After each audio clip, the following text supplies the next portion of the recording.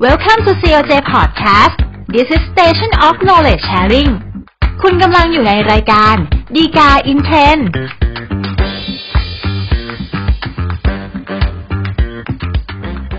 สวัสดีครับท่านผู้ชมท่านผู้ฟังทุกท่านรายการดีกา in Trend รายการที่นำสาระดีจากคำพิพากษาศาลฎีกากลับมาพบกับทุกท่านอีกครั้งหนึ่งแล้วนะครับอย่าลืมนะครับถ้าเกิดท่านต้องการติดตามสาระจากเราโดยไม่ขาดตกบกพร่องกดไลค์กด follow หรือว่ากด subscribe นะครับแล้วแต่ว่าท่านติดตามเราเนี่ยทางช่องทางไหนสำหรับประเด็นแล้วก็เรื่องราวที่น่าสนใจที่เราจะนำเสนอแล้วก็พูดคุยกันในตอนนี้นะครับก็จะเป็นเรื่องของสัญญาขายฝากนะครับซึ่งอย่างที่เราทราบกันนะครับเรื่องของสัญญาขายฝากก็เป็น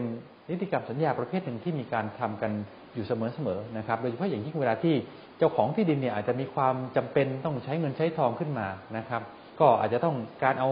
ทรัพย์สินที่ดินที่ว่าเนี่ยไปขายฝากไว้กับอีกคนหนึ่งนะครับเพื่อที่ว่าจะได้มีโอกาสถ่ายถอนได้ส่วนคนที่ซื้อฝากก็อาจจะมีความสะดวกในแง่ที่ว่าได้กรรมสิทธิ์ในทรัพย์สินหรือที่ดินนั้นเนี่ยเป็นของตัวเองเลยนะครับซึ่งจะแตกต่างในเรื่องของการจำนองแต่ว่าการขายฝากก็มีความสำคัญไม่น้อยนะครับเพราะว่าผลอย่างที่เราทราบกันเนี่ยเมื่อกรรมสิทธิ์มันโอนไปเป็นของผู้ซื้อฝากในทันทีแล้วนะครับผลกระทบที่มันจะเกิดขึ้นกับตัวคนขายฝากมันก็มีมากกฎหมายก็เลยมีข้อจำกัดแล้วก็วางหลักเกณฑ์เพื่อให้เกิดความเป็นธรรมแล้วก็มีความคุ้มครองคนที่ขายฝากไว้พอสมควรนะครับซึ่งประเด็นที่เราจะนำมาพูดคุยกันในตอนนี้นะครับก็จะเป็นเรื่องของกรณีที่ปรากฏว่าถ้าเกิดเอาที่ดินไปขายฝากไว้กับอีกบุคคลหนึ่งแล้วนะครับแล้วถ้าเกิดมีการกำหนดสินไถ่เมื่อคิดเป็นผลประโยชน์ตอบแทนเกินกว่า15%ต่อปีนะครับการกระทำอย่างนี้นะครับจะมีผลอย่างไรบ้างโดยเฉพาะเรื่องของความสมบูรณ์ของสัญญาขายฝากที่ทำกันนะครับก็จะเป็นประเด็นที่เรานำมาพูดคุยกันในตอนนี้นะครับสำหรับเรื่องราวที่เกิดขึ้นนะครับก็สมมุติว่ามีนางสวยแล้วกันนะครับก็เป็นเจ้าของที่ดินแปลงหนึ่งนะครับซึ่งปกติแล้วเนี่ยก็ใช้ที่ดินแปลงนี้ในการทำสวนประกอบอาชีพแล้วก็ใช้อยู่อาศัยนะครับก็อยู่มาวันหนึ่งนางสวยเนี่ยก็มีความจำเป็นต้องใช้เงินขึ้นมานะครับก็เลยไปติดต่อพูดคุยนะครับแล้วก็เสนอในการที่จะขายฝากที่ดินแปลงนี้ให้กับนายเก่งนะครับซึ่งก็ตกลงกันทำสัญญาขายฝากนะครับโดยที่กำหนดราคาขายฝากไว้ในสัญญานะครับว่า1 ล้านบาทโดยมีระยะเวลาในการไถ่ถอนเนี่ย3 ปีนะครับเพียงแต่ว่าสินไถ่ที่ต้องใช้ในการที่จะไปไถ่ถอนที่ดินแปลงนี้กลับคืนมานะครับก็ในสัญญากำหนดว่านางสวยต้องนำสินไถ่ไปให้เนี่ยเป็นเงิน1,400,000 บาทนะครับซึ่งต่อมานะครับเมื่อเวลาผ่านไปแล้วเนี่ยครบกำหนด3 ปีตามสัญญานางสวยก็ไม่ได้เอาสินไถ่จำนวนที่ว่าเนี่ยไปขอไถ่ถอนที่ดินแปลงนี้กลับคืนมานะครับแต่ด้วยความที่ตัวนางสวยเองเนี่ยก็ยังอยู่อาศัยในที่ดินแปลงนี้นะครับก็เลยเป็นสาเหตุที่มาของคดีเรื่องนี้นะครับที่ว่านายเก่งก็เลยมาฟ้องขับไล่นางสวยให้ออกไปจากที่ดินแปลงนี้นะครับซึ่งเดิมเนี่ยนางสวยเป็นคนเอามาขายฝากไว้กับนายเก่งเองนะครับพอมีการฟ้องร้องกันแล้วนะครับนางสวยก็ต่อสู้ให้การแล้วครับว่าการทำสัญญาขายฝากฉบับนี้นะครับจริงๆแล้วเนี่ยแม้ว่าสัญญาขายฝากจะระบุว่าราคาขายฝากใน1 ล้านบาทแต่ความจริงแล้วตัวเองได้รับเงินไปไม่ครบไม่ถึงนะครับได้ไปเพียงแค่900,000 บาทนะครับซึ่งเมื่อคิดผลประโยชน์ตอบแทนจากราคาสินไถ่แล้วนะครับกับจำนวนเงินที่รับไปเนี่ยเป็นผลประโยชน์ตอบแทนที่เกิน15%ต่อปีนะครับนางสวยก็ต่อสู้ว่ามันก็มีผลทำให้สัญญาขายฝากที่ว่าเนี่ยตกเป็นโมฆะใช้บังคับไม่ได้เพราะฉะนั้นนายเก่งก็ไม่มีสิทธิ์ที่จะมาฟ้องขับไล่นางสวยเนี่ยให้ออกไปจากที่ดินแปลงนี้นะครับก็เป็นที่มาของคดีเรื่องนี้นะครับแล้วก็เป็นประเด็นที่เรานำมาพูดคุยกันนะครับซึ่งในเรื่องของสัญญาขายฝากก็อย่างที่เราพูดคุยกันนะครับว่ามันก็เป็นสัญญาที่มีการเอาไปใช้กันอยู่เสมอนะครับในเรื่องของการที่เมื่อมีความจำเป็นต้องใช้เงินใช้ทองเข้ามาในส่วนฝั่งของผู้ซื้อฝากเนี่ยหลายคนก็อาจจะถนัดหรือชอบมากกว่าที่จะใช้วิธีการอย่างนี้นะครับแทนเรื่องของการกู้ยืมแล้วก็จำนองอะไรก็แล้วแต่เนื่องจากว่าตัวเองเนี่ยได้กรรมสิทธิ์ในทรัพย์สินที่มีการขายฝากเนี่ยไปตั้งแต่วันแรกที่มีการทำสัญญาขายฝากกันเลยนะครับซึ่งในส่วนตรงนี้สิทธิที่สำคัญของสัญญาขายฝากที่เราทราบกันนะครับก็คือเรื่องของการไถ่ถอนนะครับคนที่เอาที่ดินไปขายฝากก็มีสิทธิ์ที่จะไถ่ถอนที่ดินแปลงนี้กลับคืนมาเป็นกรรมสิทธิ์ของตัวเองได้เพียงแต่ว่าราคาที่จะไถ่ถอนกันเนี่ยจริงๆแล้วเนี่ย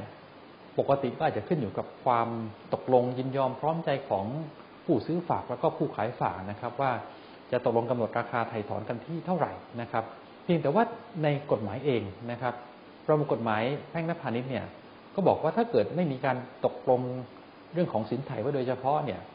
ก็ให้ถือว่าราคาขายฝากตอนแรกนั่นแหละเป็นราคาที่ใช้ในการไถ่ถอนนะครับแต่ว่าถ้าเกิดมันมีการตกลงกำหนดสินไถ่ให้มากไปกว่าราคาขายฝากเนี่ยอันนี้กฎหมายก็กำหนดไว้เหมือนกันนะครับว่าส่วนต่างเนี่ยถ้าคิดเป็นผลประโยชน์ตอบแทนแล้วเนี่ยจะต้องไม่เกิน15%ต่อปีนะครับอันนี้ก็เป็นไปตามมาตรา499วรรค2ของประมวลกฎหมายแพ่งและพาณิชย์นะครับเพียงแต่ว่าปัญหาที่เกิดขึ้นแล้วก็เป็นที่มาของคดีเรื่องนี้คือว่าแล้วถ้าสมมุติว่าในสัญญาขายฝากกำหนดสินไถ่ไว้เกิน15%ต่อปีเมื่อคิดเป็นผลประโยชน์ตอบแทนต่อปีนะครับและจะส่งผลอย่างไรโดยเฉพาะเรื่องของความสมบูรณ์หรือความเป็นโมฆะหรือไม่โมฆะของสัญญาขายฝากที่ว่าซึ่งเป็นประเด็นที่นางสวยเนี่ยใช้ในการโต้แย้งในคดีเรื่องนี้นะครับความจริงแล้วเนี่ยถ้าเราดูตัวสัญญาขายฝากเนี่ยบอกว่าขายฝากที่ราคา1 ล้านบาทถูกไหมครับไถ่ถอนภายใน3 ปีสินราคาไถ่ถอนเนี่ย1,400,000 บาทจริงๆส่วนต่างก็คือ400,000 บาทเนี่ยก็อาจจะไม่เกิน15%ต่อปีนะครับเพียงแต่ว่าสาเหตุที่มาของข้อต่อสู้ของนางสวยเนี่ยเกิดจากการที่นางสวยโต้แย้งว่าจริงๆแล้วตัวเองเนี่ยได้รับเงินไปไม่ครบเพราะว่าได้ไปเนี่ยเป็นเงินแค่900,000 บาทเพราะฉะนั้นราคาขายฝากจริงๆก็คือ900,000 บาทพอ900,000 บาทไปหักลบกับ1,400,000 บาทเนี่ยไอ้ตรงนี้แหละครับที่เป็นที่มาว่าเป็นข้อโต้แย้งว่าทำให้ผลประโยชน์ตอบแทนที่คิดในสัญญาขายฝากอันนี้ก็เลยกลายเป็นจะเกิน15%ต่อปีนะครับซึ่งเป็นที่มาของการโต้แย้งว่านางสวยก็อ้างว่าทำให้สัญญาขายฝากเนี่ยตกเป็นโมฆะไปนะครับแต่คราวนี้ผลในทางกฎหมายที่จะตามมาแล้วก็เกิดขึ้นกับ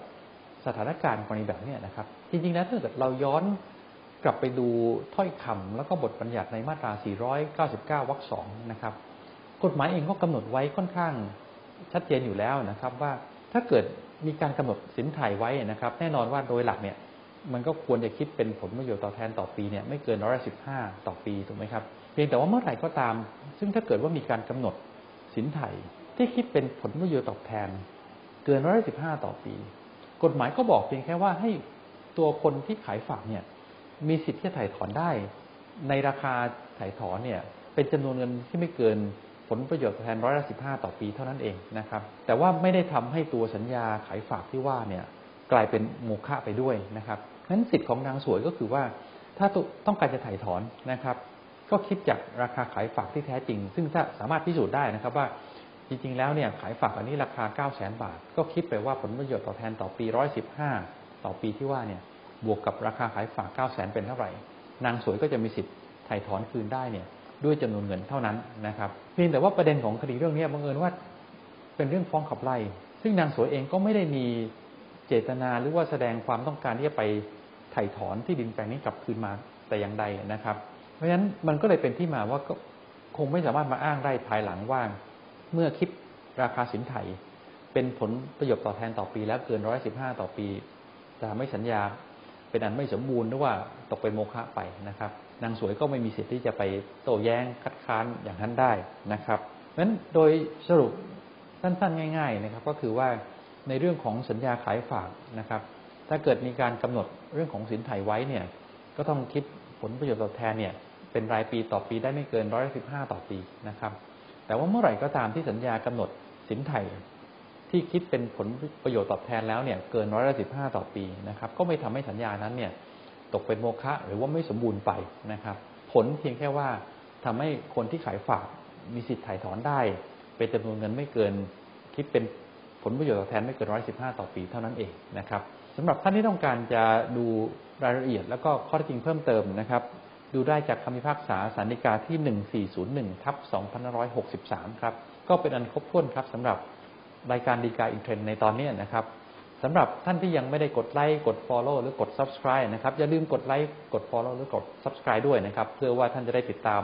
สาระจากเราได้อย่างทันท่วงทีนะครับก็กลับมาพบกันใหม่ในตอนหน้าครับซึ่งเราคงจะพยายามสรรหาสาระดีๆจากคำพิพากษาศาลฎีกามานำเสนอสู่ท่านผู้ชมท่านผู้ฟังทุกท่านอีกเช่นเคยครับสำหรับตอนนี้คงมีเพียงแค่นี้ครับสวัสดีครับ